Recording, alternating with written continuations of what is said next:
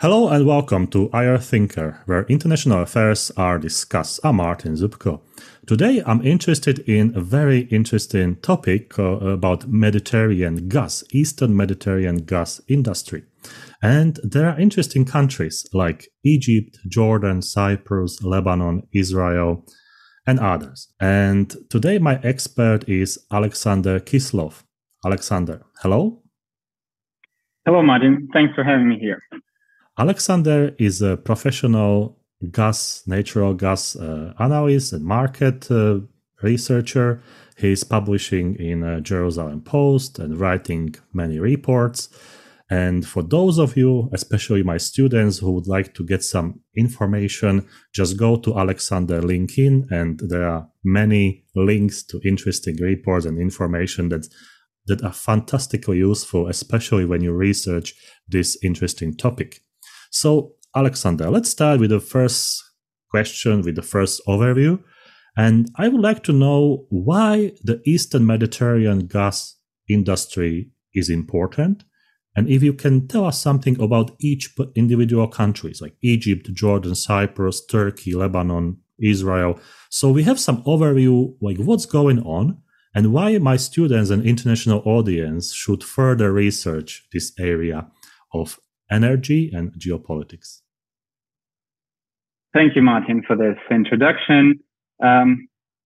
First of all, let's define what do we mean when we speak about the East Mediterranean region, or East Med, how we simply put it.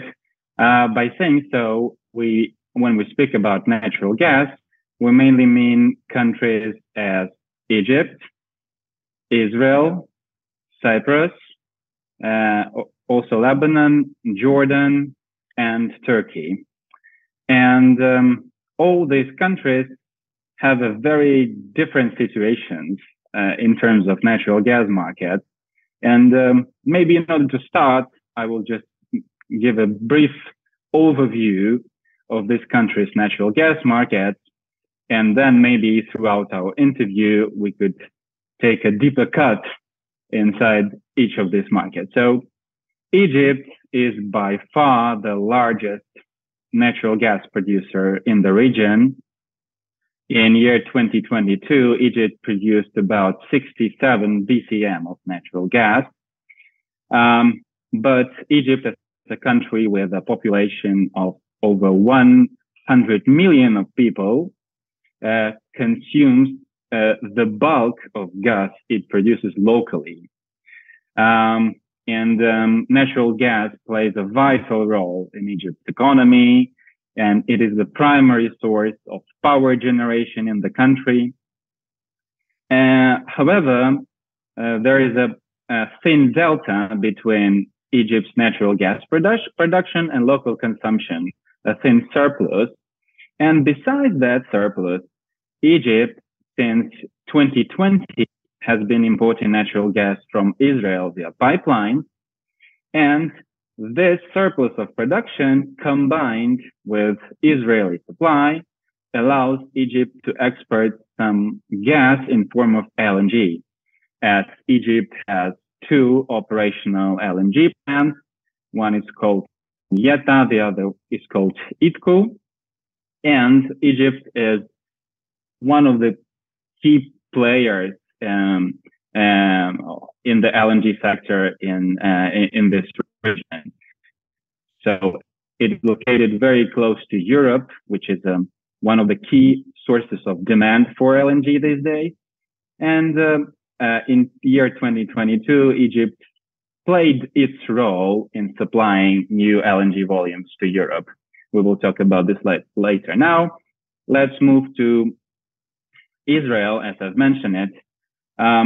Israel is a growing natural gas producer, and in year 2022, country produced around 22 BCMs of natural gas. But contrary to Egypt, Israel doesn't consume nearly all of gas it produces locally.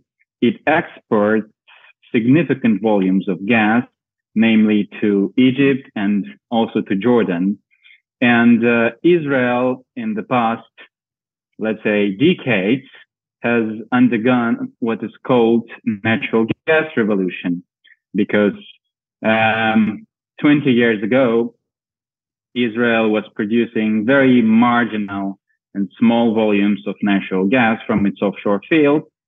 And at some point, it was even importing gas from Egypt and even LNG, as it has an LNG import infrastructure that can import LNG through FSRU, floating storage and regasification unit. But thanks to giant and unique fields discovered offshore Israel, namely Tamar field and Leviathan, the situation has changed upside down, and now Egypt is a growing producer and growing exporter, both to Egypt and Jordan. And there's still a lot of gas lying under the seabed. There are reserves to be developed in the Leviathan field and in Tamar field, and that also will be topic of our today's discussion, how to develop these fields. Speaking about Jordan, Jordan is a rather small market with annual consumption of about 3 per year, mainly in the power sector. And Jordan also has an LNG import terminal, which allows us to import again LNG through the FSRU in Aqaba, which is on the Red Sea. Now let's move to the north, and Lebanon up to date doesn't consume any gas and doesn't produce any gas. However, there are some exploration drillings that are on the way offshore Lebanon. And now let's go to Cyprus. Cyprus is a country with up to date, again, no gas consumption and no gas production. But Cyprus has significant gas reserves. One of the most famous fields located offshore Cyprus is the Aphrodite field. And there are many international majors which have interest in offshore blocks in Cyprus, including Exxon, Eni, Total, and others. And so it is a potential gas producer. And besides that, about 4 years ago, Cyprus launched the project of building an LNG import terminal. It's also an FSRU solution. So actually, it's a retrofitted LNG carrier, which allows to import cargoes of LNG. And according to the latest news, Cyprus will launch this terminal in 2024. And the gas delivered through this terminal will be mostly consumed in the power sector at the Vasilikos power station in Cyprus. And the last but not the least of the countries I've mentioned when we were speaking about this East Med geographical area is Turkey. Turkey is also a very big consumer market. It consumed about 55 BCM of natural gas last year. And it's a very big natural gas importer because it nearly has no domestic production, and it's until now it has been completely dependent on imports. Firstly from Russia, Azerbaijan, Iran, and also LNG. So here is the brief overview of the East Med countries, and you've also asked what does make this region so interesting from the political point of view and from the point of view of the developing economic ties. Well, the first thing you need to understand that these are ever-changing roles of these countries. So let's take Egypt and Israel. Egypt used to export natural gas to Israel. Now the situation has turned upside down, and Israel exports gas to Egypt. So it's an ever-changing market environment. That's the first point, which is very interesting about this region. The second point is that this region contains very significant reserves of natural gas that could be developed and monetized and supplied to a global market. But it's a more or less like a jigsaw puzzle, and to monetize them in the most effective way, there's a strong need for a comprehensive solution that will enable collaboration between these countries. For example, between Cyprus and Israel, between Israel and Egypt, as Egypt has LNG plants and Israel has reserves of gas. So there is a very strong need for collaboration, both on governmental and corporate levels. And it makes this region unique from this perspective. And the third point I would like to mention that we all know that this region had its ups and downs in terms of political relations between countries. And now, especially after the signing of the Abraham Accords, which we will touch upon during our interview today, there is a very strong push and impetus towards normalization of relations between these countries. And EastMed is becoming more or less a prosperous and politically stable natural gas province just now. So this process is happening now, and it's a very exciting process. And the interest of international majors to this region showcases how this region is important. There is one follow-up question, Alexander. When you were speaking about all those countries, are we mostly speaking about the offshore gas, or we also have like countries which have like inland natural gas reserves? Just for the students to clarify, when you have those countries, sure. how to understand this? Sure. First and foremost, these are offshore reserves.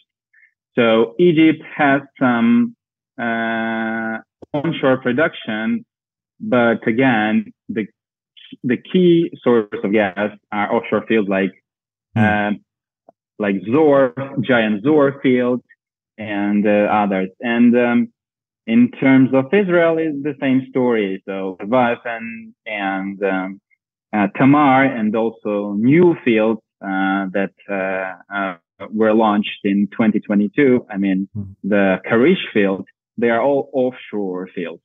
And Turkey is the same story. So Turkey, until now, it hasn't developed any significant gas reserves, but it has an offshore field, not in the Black Sea, which is called Sakarya, but it's also offshore field. Right. That's good to clarify, because, when you are a country inland, you managing everything within the borders. But when you have something on the sea, there is international water and high sea law and all those, very interesting connotations, especially when we have China and, all those superpowers competing for each millimeter of the ocean nowadays. So let's speak a little bit about the Abraham Accords, because you mentioned how crucial is the cooperation among the countries, or bilateral cooperation as well, to basically monetize or to utilize the gas reserves. Because sometimes you have a gas reserves in a disputed waters, and it takes 20 years to get sort of things sorted, and then you can extract the gas. So how is this cooperation among those countries? And is there any impact of the Abraham Accords, which was the initiative coming from Israel? A great question, Martin. So when we say Abraham Accords, we collectively refer to a set of measures and steps which were taken towards the normalization and diplomatic developments in this region. And we refer collectively to the peace treaties which were signed between Israel and Abraham Accord member countries. And formally, the Abraham Accords notion was coined in 2020, around 3 years ago. So in August 2020, with a very big support from the United States, it all started, and Israel and UAE signed a peace agreement, and it was followed with agreements between Israel and Bahrain, Morocco, Sudan, and other countries in the region. And the other point you need to understand about the Abraham Accord is that it is based on the foundation of the peace treaties, peace agreements, which were signed between Israel and Egypt and Jordan decades ago. So the peace regulation between Israel and Egypt and Jordan is not something new, but both Egypt and Jordan are considered to be legacy members of Abraham Accords. So this is a very broad political framework which enables the cooperation between countries on the governmental and corporate levels. And the signing of the accords and their development had a tremendous impact on the region, a tremendous positive impact on the region. It resulted in the growth of bilateral trade between Israel and UAE, for example, in the growth of cultural and touristic exchanges between countries, indirect flights between countries, and the natural gas sector is not an exception.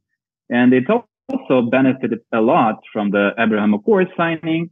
One of the most prominent examples is the deal of 2021, when the UAE government-controlled investment fund, Mubadala, bought a share in Tamar gas field, which later transformed in 11% share. And Tamar is one of the key fields in Israel. And in 2023, an offer was made by BP and UAE leading gas company ADNOC to acquire 50% of Israeli leading exploration and production player NewMed Energy.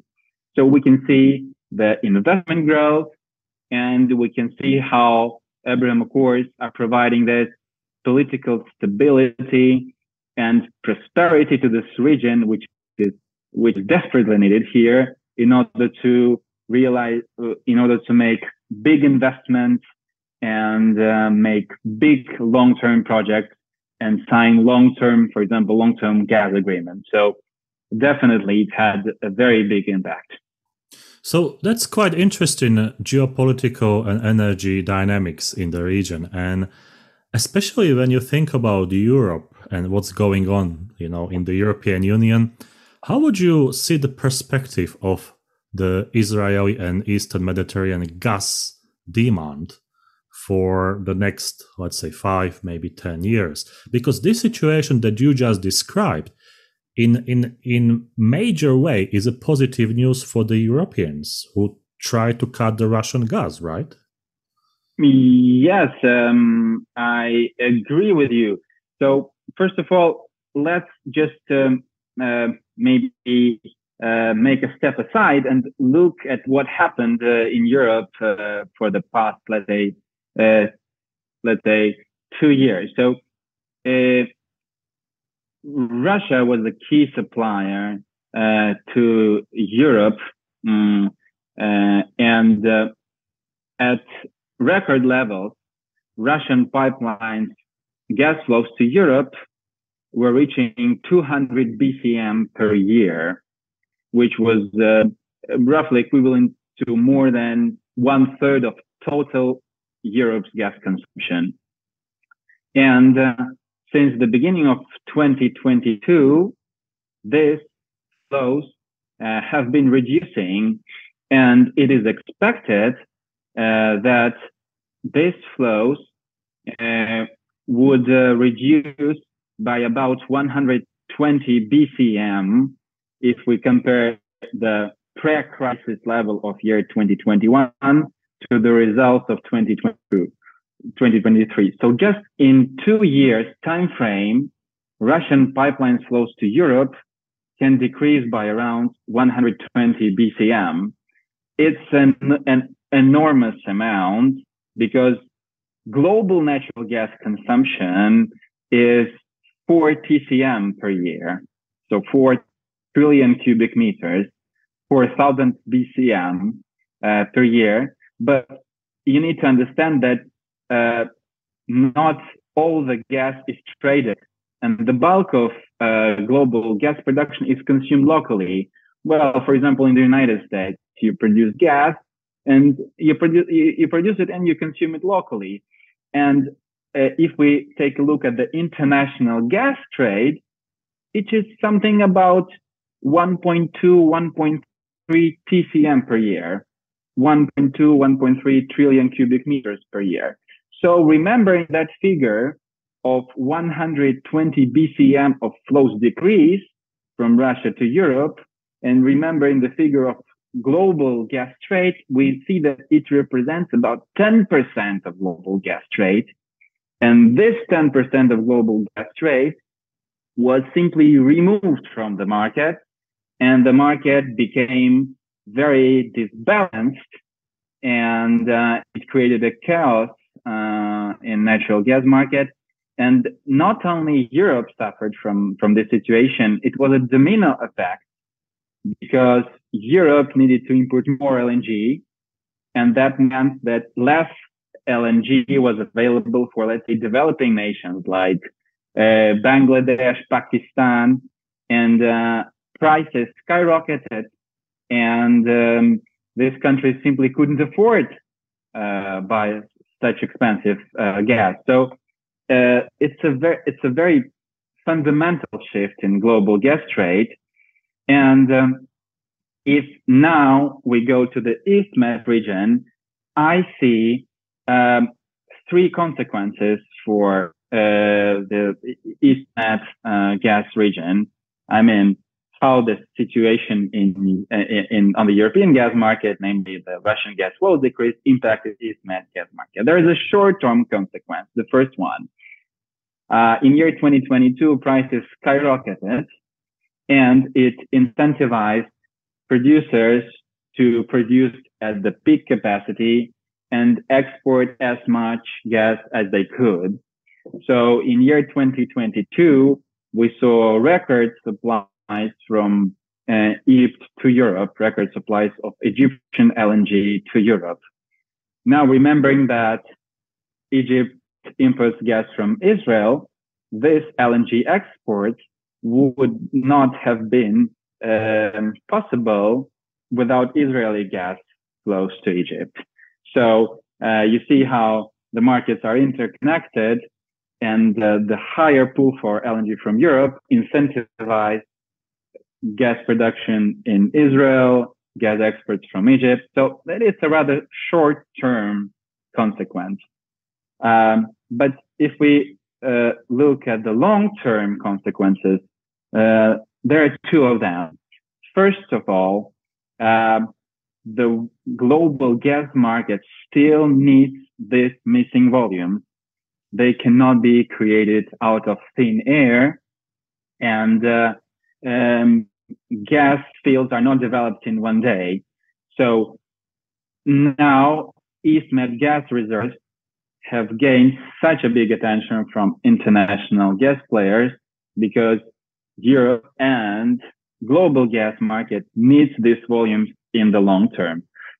And the third consequence, which is also a long-term consequence, that there in year 2022 and even now, there is a strong rebound in interest from the buyers to signing new long-term agreements, even from the European buyers, because previously European buyers were thinking that there is a spot liquid market and gas can be sourced from there. and they were not very happy about signing a long-term agreement. Now the situation has changed. We can give example, for example, of European company named Cefe, which recently has signed long-term offtake agreements with U.S. LNG producers and with Oman. So we see that there is a stronger demand for long-term contracts, and that means that EastMed gas reserves can be monetized using these long-term agreements with European buyers. And long-term agreements are crucial to develop the project, because natural gas is not produced until it's sold. When you have a long-term agreement signed, you have financement secured, and you can take the FID. So actually, there are tremendous changes going there. And just follow-up question, Alexander. When you speak about those volumes, is it realistically possible to deliver those volumes to Europe? Because, you need LNG carrier to take it from point A to point B. So even if I sign the contract with, I don't know, Egypt, Jordan, or I don't know, whatever country, I mean, are there enough ships to do it? Because it's tremendous amount of gas, Yes, you're absolutely right. So, but I don't think that the shipping is the key bottleneck, because shipping industry is quite well developed. However, your question is very precise, and of course, it's naive to think that Israeli fields combined with Egypt gas production and maybe with Cyprus could fill the gap of this 120 BCM missing. So if we take a look, for example, at the year 2022, Egypt delivered to Europe about 7 BCM of LNG. If we compare it with the overall European LNG imports, which reached about 170 BCM in year 2022, we see that it's not a big part, but still it's quite an important part. So it's not possible to fill this gap using one supply source. So Europe now is accumulating gas supply source from Africa, also additional gas production in Norway, of course, the United States, which are growing exporters. But, it's more or less combining many supply sources together to get the result to fill this gap. And EastMed gas can play a significant role in that process. We mentioned Cyprus, and you also mentioned Cyprus more times. And one of the sort of like weird question, why they not developing the gas? Like, are there any like technical problems, or it's more about the politics? Because you mentioned that Cyprus has significant reserves. So now is the time to dig in and, extract it. To develop natural gas reserves, it's not enough to have just the will to do that.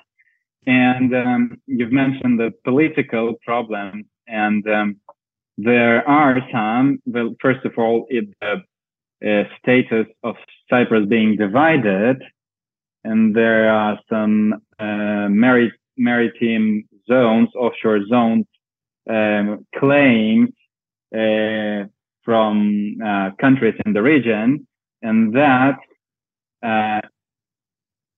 natural gas resources exploration.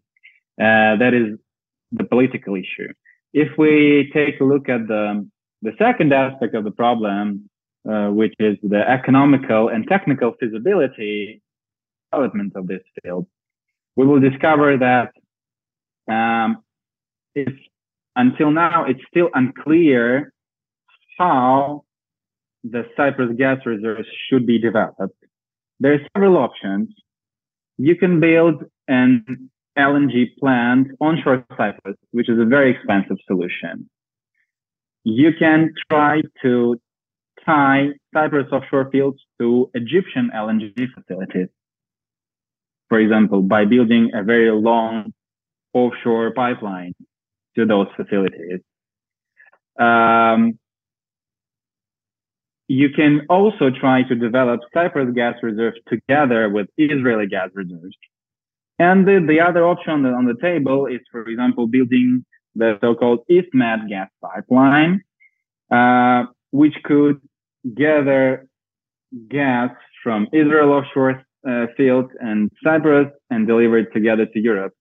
But these all are very complicated projects, and they require the participation of global leading oil and gas exploration companies such as Chevron, Exxon, Eni, because only these companies actually have the experience and the financial ability to deliver such projects. And there have been some interesting developments recently regarding, for instance, the Aphrodite field development.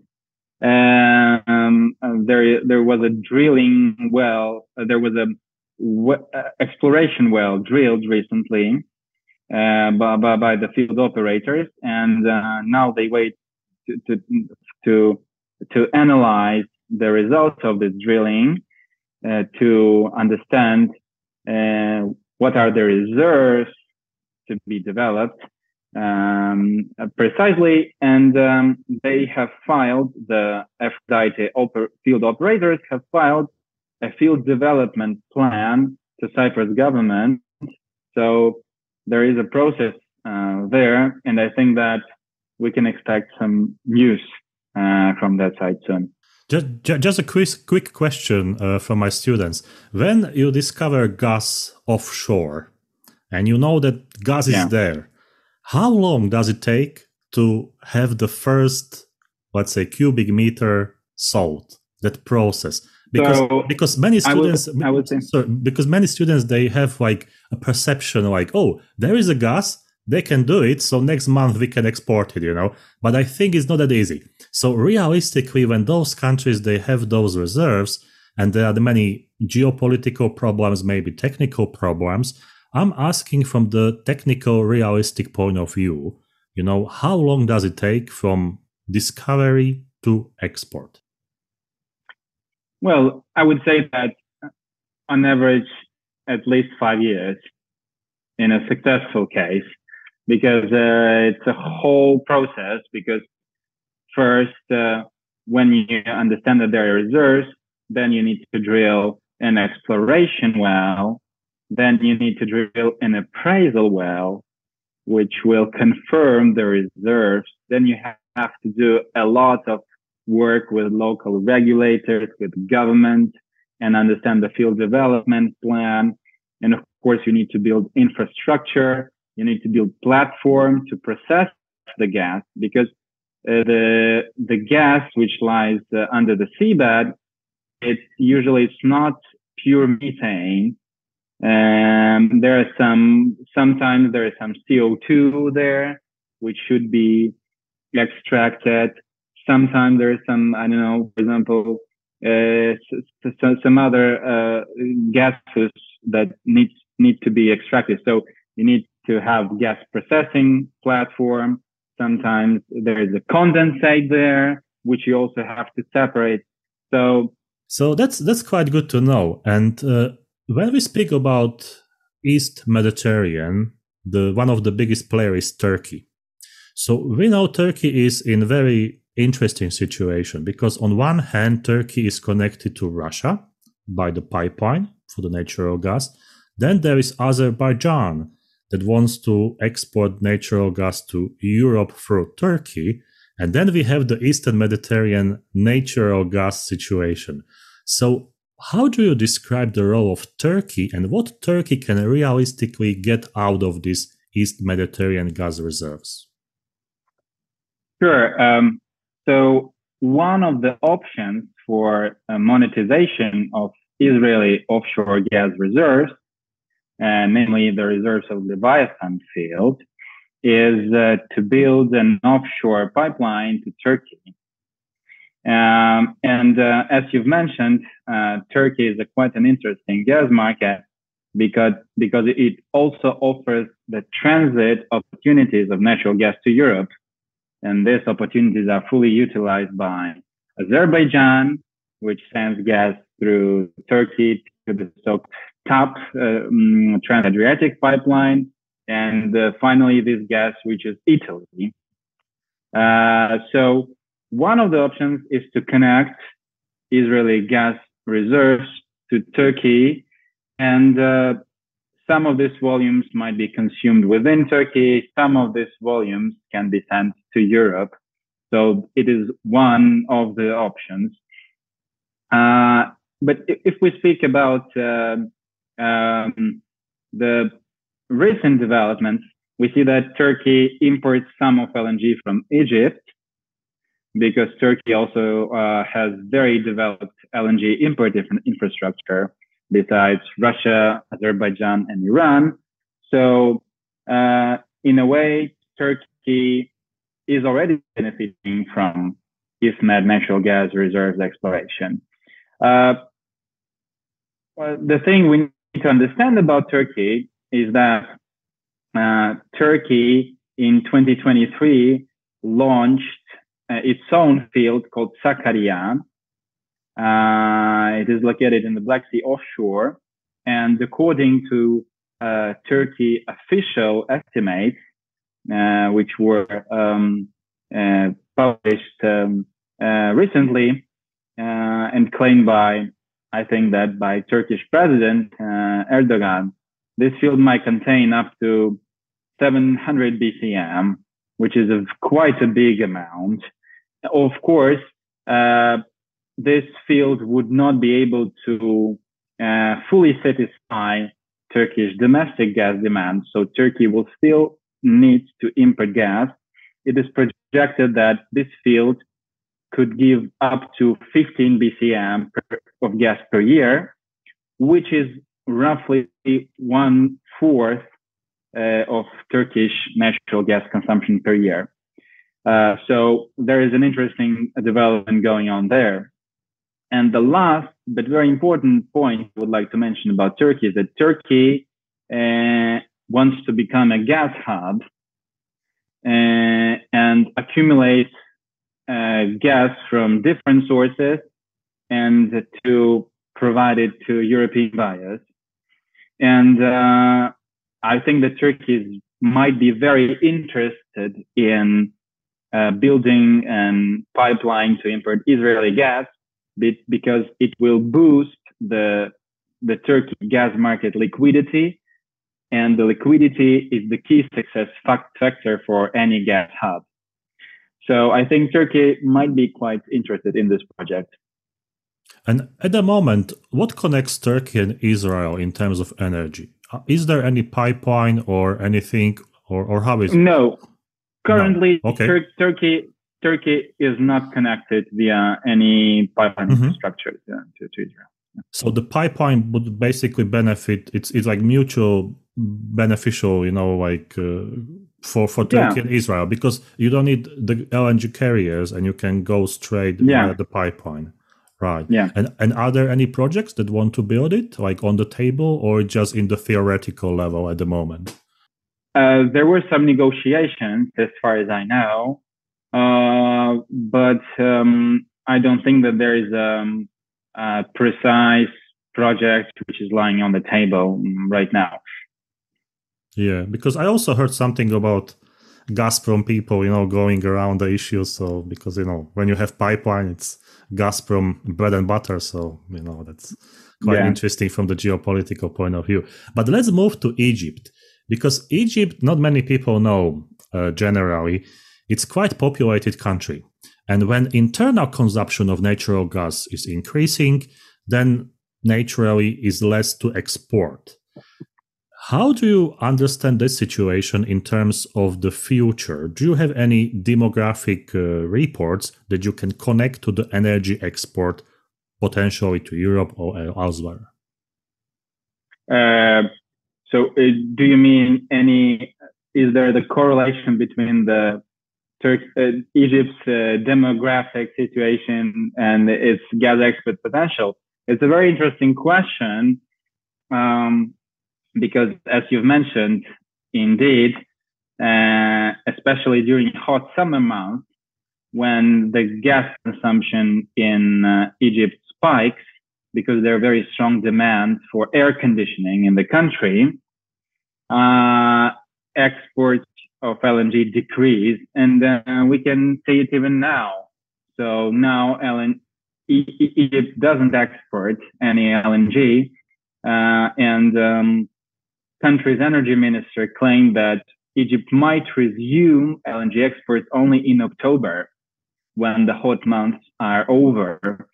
So basically, this very strong demand from local market results in a very strong demand for Israeli supplies also, which I'm sure that this supplies volumes will grow this year to 2022.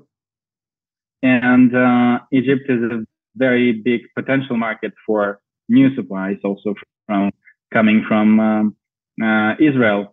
And the other thing we need to understand about Egypt, that it has large gas production, but its gas production come mainly from the fields that have been developed recently, and many of these fields, they now are facing depletion, and their depletion rates are quite high.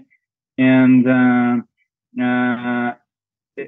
Egypt tries to attract as many international energy players to invest in its gas production, and it incentivizes companies to drill and drill more. But many experts question the ability of Egypt to maintain this gas production at current level, and given the demographic situation and the consumption growth, we might see Egypt becoming net gas importer in some time period again. So from what you're saying, many links are heading to Israel as might be the future natural gas exporter. So let's speak a little bit about Israel and what is Israel doing so this position in geopolitics and energy can be realistic in the future.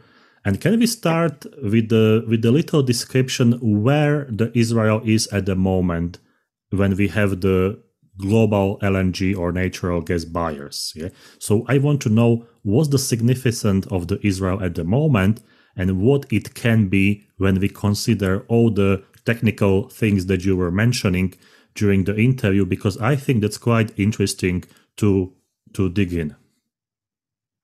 Sure. So as I've mentioned earlier, Israel has went through the process of so-called natural gas revolution with the launch of Tamar field and Leviathan field at the very end of 2019. Israel gas production has significantly increased, and in 2022 it amounted to 22 BCM, and the production will further rise. There are new fields being launched in Israeli offshore. For example, Karish field, which is operated by a company named Energean, and we might see in the upcoming future Israeli producing around 30 BCM per year. So currently, Israel doesn't export any LNG.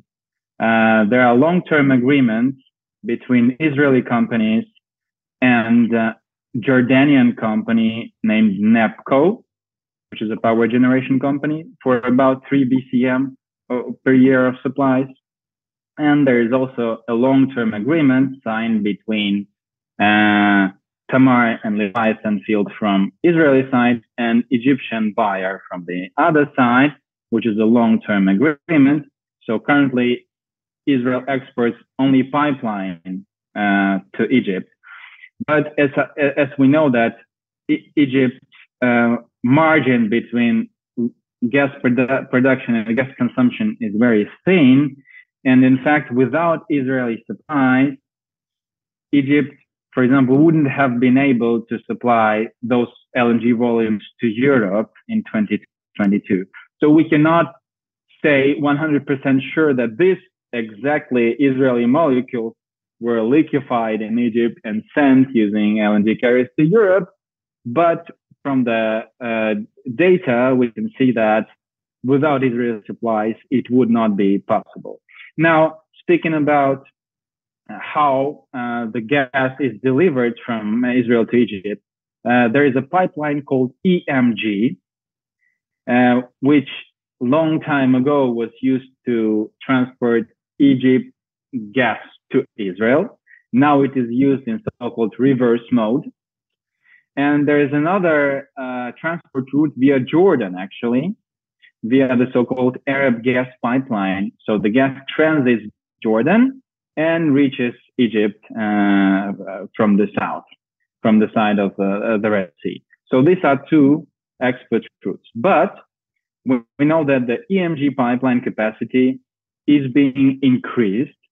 There is a project of construction additional section that will increase the EMG capacity from current about 5 BCM per year to 7.5 BCM per year, which will enable new supply volumes from Israel. And also the so-called Jordanian route could also be increased. So what we see now that there is an ongoing process of the increase in capacity from Israel to Egypt. And there is also a project of building a new pipeline called Nitzana pipeline. And given all these projects together, in the long term, we can see that Israeli export pipeline capacity to Egypt will double, which will enable more flows. So now the question is how Israeli gas producers would monetize these reserves, for example, Leviathan field. There are many options on the table. The first option is to build an independent floating LNG plant. It's quite a complicated and challenging solution, but in the world, there are many examples of such FLNG facilities. And one of them was recently developed by Italian ENI in Mozambique. There are FLNG plants in Malaysia, in Australia, and it's a solution. And Leviathan Field Partners are now conducting a pre-FEED study to understand the feasibility and technical aspects of this project. So it is one expert option. The second expert option, as we've mentioned, is to build an offshore pipeline to Turkey and to send Leviathan gas there. The third option, which is still on the table, is to build an EastMed pipeline that will connect Israeli offshore fields to the European market directly via Cyprus. And of course, there are also options of additional supplies to Egypt. And maybe there could be some kind of agreement which would allow Israeli gas producers to use Egyptian LNG plants, because Egyptian LNG plants are there, but much time they stay idle because of gas deficit. Right. And what about the security of the Israelis' natural gas fields offshores? I mean, are there any disputes, or do you have any problems that need, some sort of political or technical solution? Because from the energy security, one thing is that you have the gas, second, that you have ability to extract it, but once you have some disputes, that complicates the whole matter. So how is that? Regarding some complicated issues with Israeli offshore fields, there is one issue that I would like to mention that the Aphrodite field, which is a Cyprus offshore field, actually lies close to the border between Israel and Cyprus, and there's a very small piece of this natural gas formation, which is called Ishai field, which is the Israeli gas field. So it's an interesting topic because in order to monetize Aphrodite gas reserves, Cyprus government and Israeli government certainly need to act together. Yeah, so this is one example of such an issue with Aphrodite field. You're absolutely right that when there is a maritime dispute, it makes things much difficult. But another positive example is Israeli-Lebanon maritime agreement, which was reached in 2022 and brokered by the United States. And it also provided political stability in this maritime zone, and it enabled Lebanon to launch its drilling campaign of this called Kana field, and an international consortium led by Total, with the participation of ENI and Qatargas, are working there now. So it's a positive dynamic. And here are just brief examples of how interaction between governments is needed to enhance political stability and to enable the field's development. So, but I don't see any other significant issues with Israeli offshore fields development. Mm-hmm. And from those other countries, is there any significant dispute issue, or basically everything is sorted plus minus? There is a dispute around Cyprus offshore zone, okay, which is well studied and which is well known. Yes, but regarding Egypt and Israel and Cyprus, no. I think that the relations between the states are on the rise, and even Israel and Lebanon, they reached an agreement. So I think that there were made significant steps in terms of enhancement of this maritime stability in the region. Alexander, you mentioned international actors, many players. So can we go a bit further and mention which major companies or governments or countries or maybe some international other players are involved in this Eastern Mediterranean gas? So we will have a perspective how international is this natural gas sector or field. And then the second question, when you are speaking about those discoveries of the fields, is this done by the governments? Like, for instance, Israel has Israeli companies doing this, or is this discovery matter is also performed by the international actors? Thanks for the question. So if we speak about international majors which are present in this map, it is easier to mention which majors are not present here than to mention which, because nearly all big international players here. Chevron is the operator of the Leviathan field in Israel, and Chevron is also shareholder in the Aphrodite field in Cyprus. ENI is the key producer in Egypt and the operator of their key field Zohr. BP, Shell, Total, they're all present in the region. And I think that their presence will only grow. So I've already mentioned that BP and ADNOC, UAE's company, made an offer to acquire 50% of NewMed Energy. And NewMed is a shareholder in Leviathan field. So the international majors are increasing their presence in the region. And you've mentioned the process of how the fields are being discovered. So basically, if we simplify it, the story goes like, first of all, the government launches the so-called bidding round, which was the recent case of Israel, which held its fourth offshore bidding round this year.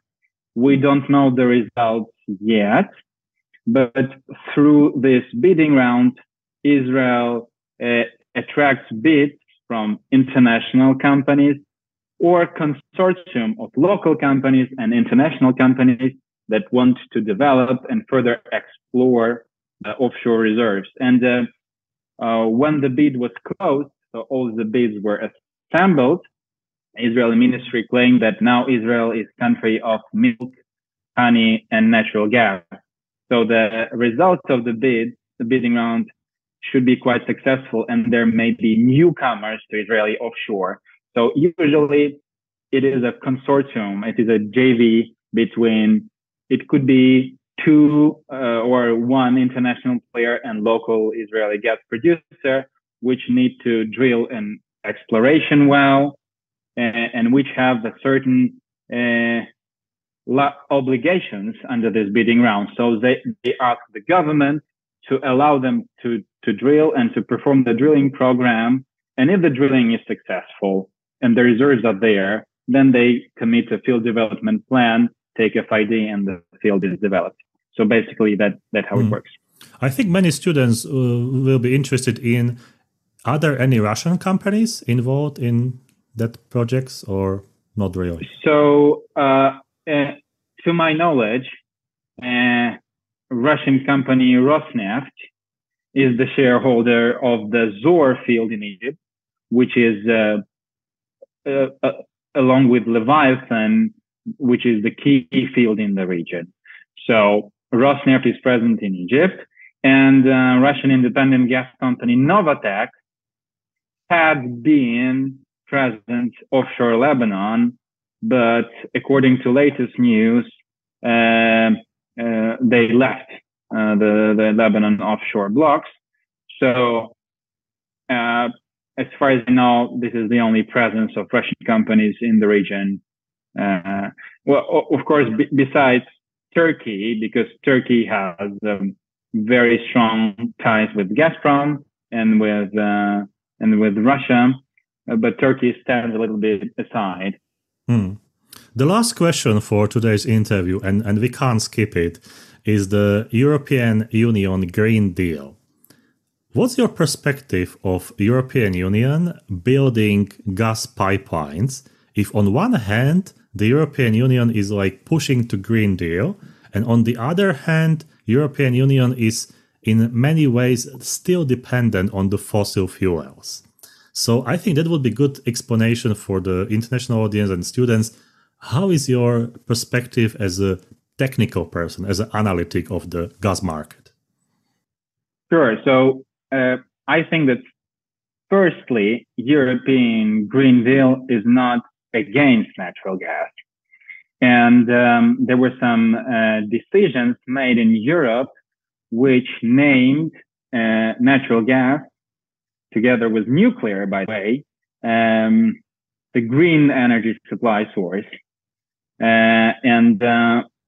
For example, to build a new natural gas power station in Europe, it is possible even now. You just need to meet certain requirements in terms of emissions, but you need to understand that Green Deal is not prohibiting natural gas. That's the first point. The second point is that Green Deal pays a very big attention to the so-called low carbon gases, including hydrogen. And as we know, hydrogen can be produced from natural gas, as it's so-called blue hydrogen. So there is a very big potential of utilization of natural gas to produce hydrogen and to provide this clean source of energy to Europe. So there is still room for gas to grow even within European Green Deal. And now the third point regarding pipelines, definitely now the long-term infrastructure, big infrastructure pipelines projects are not as easy as they used to be maybe 10 years ago. But still, if we take a look at the European natural gas landscape, we can see that new pipelines are built here and there, with Baltic Pipe, which links Denmark, which links Norway, Denmark, and Poland, launched recently. Interconnectors are built here and there between Bulgaria and Greece. So, and we've mentioned Azerbaijan that ships natural gas through Turkey to Europe, and they are doing it through the TANAP and TAP pipeline. And there is a project of expansion of TAP pipeline to Europe. So I wouldn't say that it's a no to pipelines. I would say that it's a new era for pipelines. Maybe these pipelines should be fitted, for example, to potential transportation of hydrogen in the future, or hydrogen methane mixture, which is also a solution. So it's a new era, but I wouldn't say that it's a complete no for pipelines. Alexander, thank you very much for your insightful words and remarks about the Eastern Mediterranean natural gas. I think it's a fascinating topic to research, and there are so many geopolitical, technical, international trade issues that researchers can cover. So again, thank you very much for this insightful interview, because it's like very comprehensive. We have all the information coming from you in one place to rediscover and further research. So I wish you good luck with your research, articles, publications, and I wish you also a lot of energy for your research, because it's a complicated story, it's a complicated issue as well. Thank you again for being on IR Thinker. Thank you, Martin, for having me here. It has been a pleasure. Thank you, and see you next time.